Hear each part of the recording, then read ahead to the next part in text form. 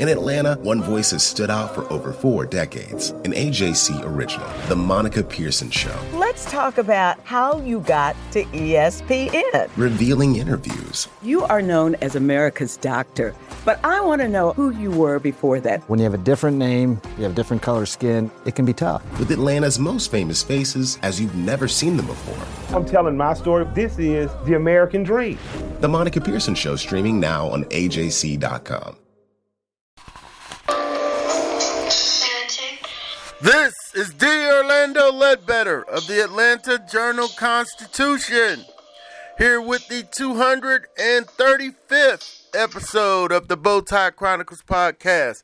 Everything you need to know about the Atlanta Falcons. The Falcons are coming off of a 21-16 loss to the New Orleans Saints on Sunday, finishing up the third quarter of the season. In the third quarter, they went 2-2. Against the Saints in the 21-16 loss, they have now lost 6 of the last 7 to the Saints. The series is at 103 games, actually 104 in the playoffs, if you count the playoff game. They won that one, but in the regular season, the Falcons lead the series 52-51. With the victory, the Saints clinched a playoff berth at 10-2. The Falcons dropped to 4-8. Here in the 235th episode of the Bowtie Chronicles podcast, we're going to discuss all things offense. I'm going to hear from Raheem Morris, Matt Ryan, and Julio Jones on Dirk Koetter and the play calling. Don't want to single them out, but a lot of fans seem to think that's the problem. I seem to think it's blocking. The finesse offensive line is second down and 2 on a 13, and you can't push it forward 2 yards. I don't know. Maybe that's just too old school, and folks want to throw it all the time. But if I can't get 2 yards, then I don't deserve to win the game. And the Falcons couldn't get the 2 yards. They went up the middle, couldn't block it. Then Gurley tried to bounce a run outside. That didn't work. So they lost 7 yards. So then they're just floating the ball into the end zone. And it wasn't thrown accurately because the pocket collapsed. So, yeah, if that's all Dirk Koetter's fault, then he needs to go be responsible for that. We're going to discuss whether it's play calling versus execution via Julio Jones versus singling out the OC or not. And, Raheem's going to discuss that, and then you'll hear from Matt Ryan on the woes also. So, hey, third downs were big, led to the time of possession. The Saints were converted on 8 of 17. They were 6-9 in the first half with the game in order. Falcons could not run the ball. Matt Ryan, before they got moving in the fourth quarter, only had 127 yards passing. They were jumping the routes again. Routes weren't breaking open. It was a tough day for the offense. So I'm going to direct you to Michael Cunningham's column, Falcons offense flops again, on AJC.com. And, he breaks down how, in his view, the Falcons offense flopped again, which it did. Getting 3 field goals in the first half when they needed touchdowns. To beat the Saints, you're going to need touchdowns, not field goals. 2 of them were short, 30 and 28. One was a 53-yarder, which was, they just stalled. So go to AJC.com, find that column. You can Google the headline, Falcons offense flops again by Michael Cunningham. Right now, we're going to go back-to-back with Coach Raheem Morris and then Matt Ryan. We'll then go to peek ahead, go over the game notes, hear from Julio Jones, review the third quarter of the season, and then look ahead to the Los Angeles Chargers. So we got a lot here this morning, but we want to go ahead and get to that. Let's start here with Coach Morris. 8 quarters against New Orleans, Coach. How much of that is play calling and scheme? I think this team has only given up 1 touchdown, and I can't tell you how many quarters against a bunch of people. You got to really give the credit to the defense first. We'll have to go back and evaluate our stuff like we always do, and find out what we can do better to try to be more successful versus this defense. But you really got to give Dennis Allen and his crew and his defense and all those guys over there across the ball a lot of credit. You have confidence in Dirk moving forward?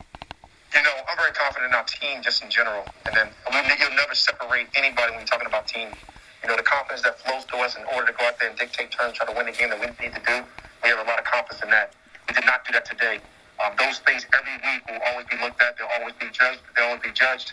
And you can always play Monday morning quarterback. We refuse to do that here. We will always come out ready to game plan and go to our next opponent. Hey, we're playing Monday morning quarterback. We don't have to abide by those rules. So go read Cunningham's column. He's playing Sunday afternoon quarterback. He didn't like the play calling, some of the other things. And the money's on the offensive side of the ball. They got to carry the team. They didn't do it. Here's Matt Ryan.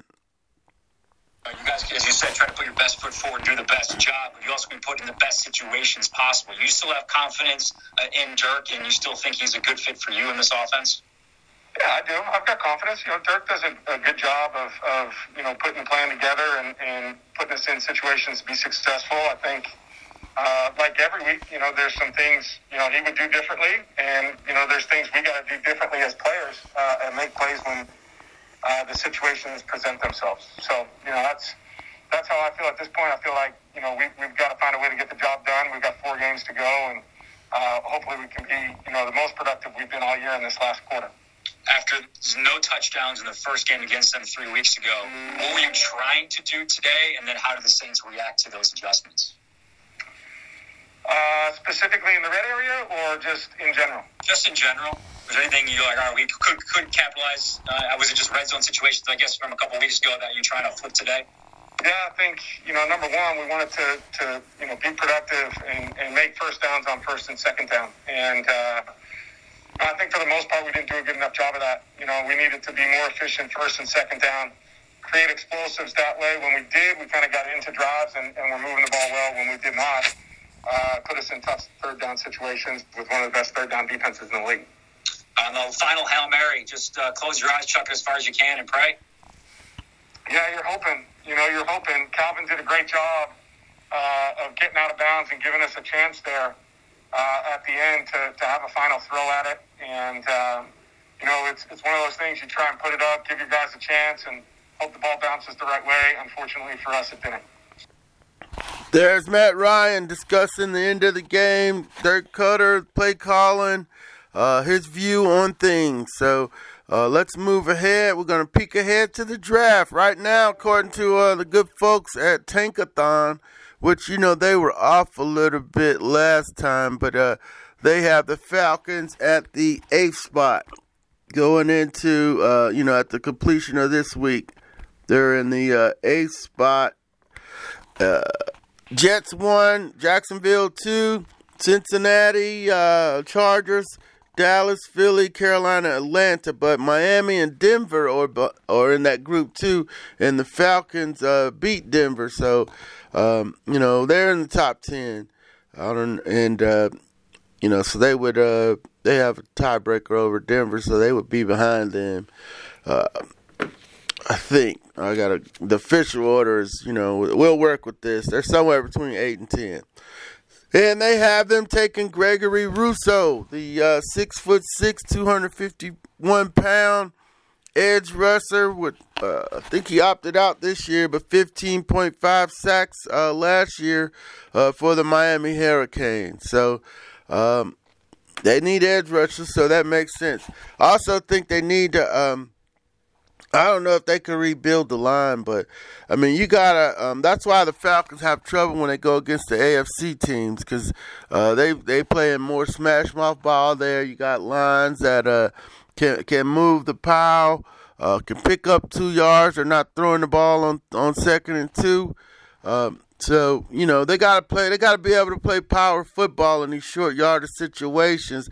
I thought they had something last year when Quadri Allison would come in and pick up the short yardage stuff, but he hasn't been active, so been a lost year for him. Would like to, see some more power added to the offense. They have Keith Smith at fullback, but they gave it to Gurley. And he didn't like what he saw in the middle, so that's why he tried to bounce it. But they got to move forward in that category also. So now we're going to go to the game notes, and then we'll hear from Julio on Coach Koetter, review the third quarter, and then look ahead to the Chargers, who are 3-9. Winners and losers I got from my Axios Sports newsletter. They had the NFL winners and losers this morning. Jeff Tracy over there does a fine job. Young Wei Koo, another perfect day. 3 for 3 field goals, 1 for 1. PAT. The Falcons kickers remains the league's leading scorer at 109 points. Finding comfort in Atlanta after bouncing around since 2017. One of the teams that bounced them were the San Diego Chargers. So it'd be interesting. He'll get to go up against them this week. Well, the Los Angeles Chargers. Let's go on and get that right. Hopefully we won't be San Diego and you all this week. And then he noted that Taysom Hill, the Saints' dual-threat quarterback, after rushing for 4 TDs in his first 2 starts, Hill finally threw his first career touchdown in an efficient day under center. 27-37, 232, 2 touchdowns, 83 yards rushing. And the first touchdown, my gosh, Tyquan Smith was wide open, Traquan, and then Jared Cook made a real tough catch there. But yeah, the Falcons dared him to be accurate. They dropped in their little zones, and he was accurate. So that he was accurate, 27 of 37. So let's go to the game notes here. Okay, just getting the computer going. That's out of the way. Matt Ryan was 19 of 39. 273 yards, including 1 touchdown. He had an 80.4 passer rating. The last game was one of his worst passer rating games in 114 games. Calvin Ridley had his 8th 100-yard game, 5 catches for 108. Julio had 6 catches for 94. Russell Gage had a big third down drop early. Could have kept the sticks moving. I saw him drop that same pass in practice last week. 4 catches for 51, including a 10-yard touchdown catch in the fourth quarter. The second touchdown of the season, 3rd of his career. Okay, Youngway, as we stated, 3 for 3, made his extra point, 53, and you hate these 30-yard and 28-yard field goals. That's just red zone stops written all over it. He's made 24 straight field goals, all since week 4. And he's also made a 50-yard plus field goal for the 4th consecutive game. They say this is the longest streak in franchise history, tied for the longest such streak in a single season since the NFL-AFL merger in 1970. This is also Koo's 7th game with at least 3 made field goals this season, tied with Matt Bryant, who did it in 2012 and 2016 for the most in a single season in franchise history.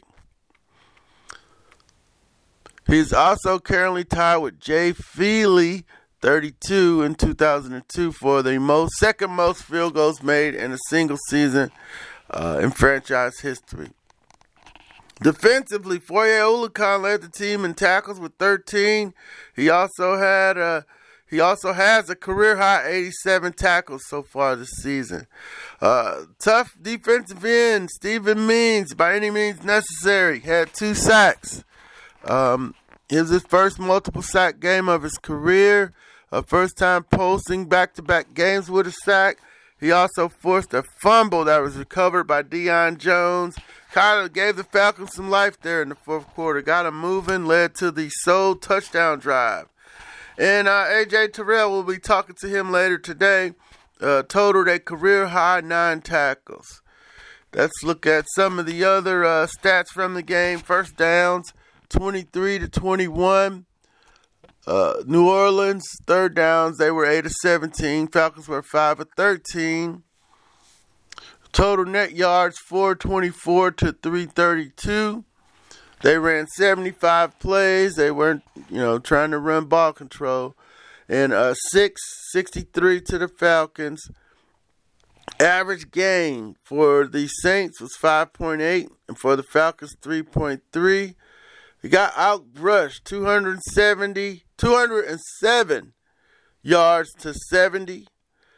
Then the Falcons outgained them in the air 273 to 217.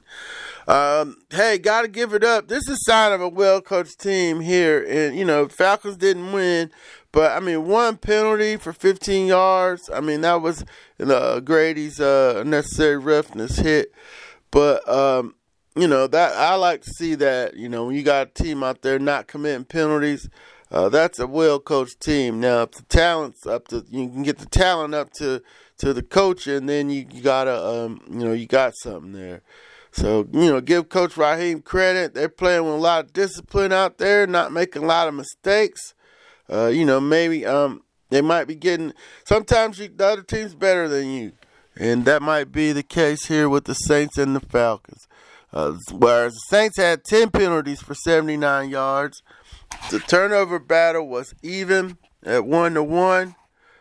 Punting, the Saints had 5 for 39.8. The Falcons had 5 for 43.6. Oh, Sterling Hoffrichter doing pretty good. The way we're looking at it. Touchdowns, 3-1. Field goals, 0. Lutz missed one. Oh, Lutz from Georgia State missed a 40-yarder, whereas Koo was 3 for 3. But you weren't going to field goal to death the Saints, so that's really feel bad for Koo. He's doing his job, but it signals of a major problem in the red zone. Time of possession was 36:54 to 23:06. Almost a full 13 minutes there. Matt Ryan again, 273, 19 to 39, 1 touchdown. Rush and Ito Smith led him again. He got a concussion or head injury. They didn't come back and say concussion. They get all jumpy sometimes about that, whether it was a concussion or not. But he had 36. Brian Hill tiptoeing. I seen enough. We got Brooks James on the practice squad, so down the stretch we're gonna start seeing some people here, I think. Julio 6. We got Calvin, we got that covered. We got the tackles. Deion Jones with 10, AJ Terrell with 9, Means with 2, Deion Jones with the 1 fumble recovery, and then we got Younghoe Koo with the long of 53 yards. Now let's go ahead and hear from Julio Jones here. Everybody wants to know about the play calling. About the play calling and Coach Koetter. What have you thought of the play calling, and is that part of the problem at all? No, I think it comes down to execution. They definitely execution. But it's it's like I said, watch film. I keep on saying watch film. But if there's some situation there or how they played us early in the game, okay, let's make in-game adjustments. All right, let's get after them doing this. If they doing this, let's get after them doing it. I will say that. You know what I'm saying? But it's hard for me. I don't know. He's in the box. I can't see.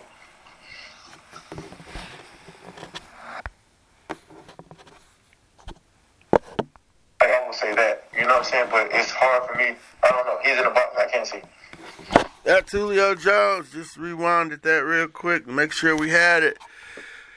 He said he's in the box. I can't see. Sound like he was calling for some better in-game adjustments, but don't want to put any words in Julio's mouth. That's why I wanted to roll that back. So I think I didn't have a title for this one coming in, but I think I just got it. Koetter's play calling versus players' execution. Hey, pick a side. I see y'all on Twitter. I know what side y'all folks are on. But hey, after hearing everybody, Coach doesn't want to single out anybody. Matt Ryan's kind of like, hey, we got to execute. Julio is like, hey, in-game adjustments, we got to execute. So if they're doing something in the first half, then you got to switch it up. that's fluid because, you get ready all week. You got the plays in, you got your sheet together. And, they pretty much played them the way they played them the last time. So you should have had some counters to this. And they were out. They were without Janoris Jenkins, who was the main one grabbing everybody last time. And then Patrick Robinson went down, former Florida State kid. So they were down 2 corners, and the Falcons weren't able to take advantage of them, So Saints carrying on with a number 1 ranked defense, 10-2. Trying to wrap up the number 1 seed in the NFC, closing in on their 4th consecutive NFC title. I know that doesn't make the Falcons fans happy, but that's what's happening right now in 2020. So let's review the 3rd quarter here and set up the 4th. They won against the Broncos 34-27, went on a bye week, lost to the Saints 24-9. Then in their best game of the season, just bum rushed the Raiders 41-6. 43-6. Yeah, I might have that written down wrong. Well, wait a minute, I got it right here. Let's just double check that one. Raiders. Yep. Beat the Raiders in the best game of the year. Then Saints yesterday 21-6. So the Chargers are up next, December the 6th, 1 o'clock. Bucks at Chargers at LA. Then they got the Bucks at home in the final home game on December the 13th. Then they're at Kansas City on December the 20th, which could be a cold game. And then at the Bucks on January the 3rd. So the final quarter of the season is upon us. We've made it through 12. Falcons are 4-8. Have interim coach looking for a new general manager. And stuff should start happening here after week 14. You can start lining up interviews and so forth. Everybody kept telling me mid-December. The agents, the Falcons, the candidates that we've talked to, we've been making calls, just trying to, make sure that, we're can cover the coaching and general manager searches for you all. So we'll be looking at those 2 things as a team tries to finish up the season here over the last quarter. And they'll go to L.A., item number 5 before we get out of here, playing the Los Angeles Chargers, who are having a disappointing 3-9 season. They were on Hard Knocks with the Rams, so we got to see some of that. Darren James got hurt. That was in that defense. They looked like they were on the come last year, but, they decided to reboot, let Phillip Rivers go, drafted Justin Herbert. They tried to play Tyrod Taylor, but then got him hurt by the doctors who punctured his lung. So it's been a tough sledding for Coach Anthony Lynn and the Los Angeles Chargers. The Falcons have been installed as 2.5-point favorites going into this game. And so, we haven't seen that. We knew this would be the one game they'd be favored down the last 8 games of the season. Denver maybe was the other one, but I knew they weren't going to be favored against the Saints, Raiders, Saints, Bucks, KC, Bucks. So they got to go get this one to get to 5-8. And then, that gauntlet down the end against Tom Brady, Patrick Mahomes, Tom Brady. We knew that was sitting there for them. Now, the playoff picture is taking shape in the NFC. I wasn't going to talk about the Falcons in the playoff picture until they beat, the Saints. So they didn't beat them, so there's no real playoff deal here. They're not mathematically eliminated. They're 8-8. The best they could be is 8-8. And the 7th and 8th spots are held by 6-6 Minnesota and 6-6 Arizona. So if they expand to 8, Arizona would be in. If they stay at 7, the Vikings are in. The Falcons will have to run the table here, and those guys will have to lose, their games. And They have the tiebreaker over the Vikings, so all hope's not totally lost. But if you think they can run the table against the Chargers, Bucks, Chiefs, and Bucks, hey, go for it. So with that, we're going to get out of here with the 235th episode of the Bowtie Chronicles podcast. You can follow us on Twitter at DOrlandoAJC. Subscribe to the paper on AJC.com. Our Facebook page, Atlanta Falcons News Now. So you can get all that, get all your coverage from Michael Cunningham, Mark Bradley, myself, correspondent Jason H. Butt. We're going to be here for the last month of the season. The CF coach Raheem's going to keep these boys playing at a high level. I like the one penalty thing there. That's good coaching. So with that, we're going to get on out of here. Take care. We'll be back on Wednesday. The preview of the Chargers. Take care and have a great rest of your week.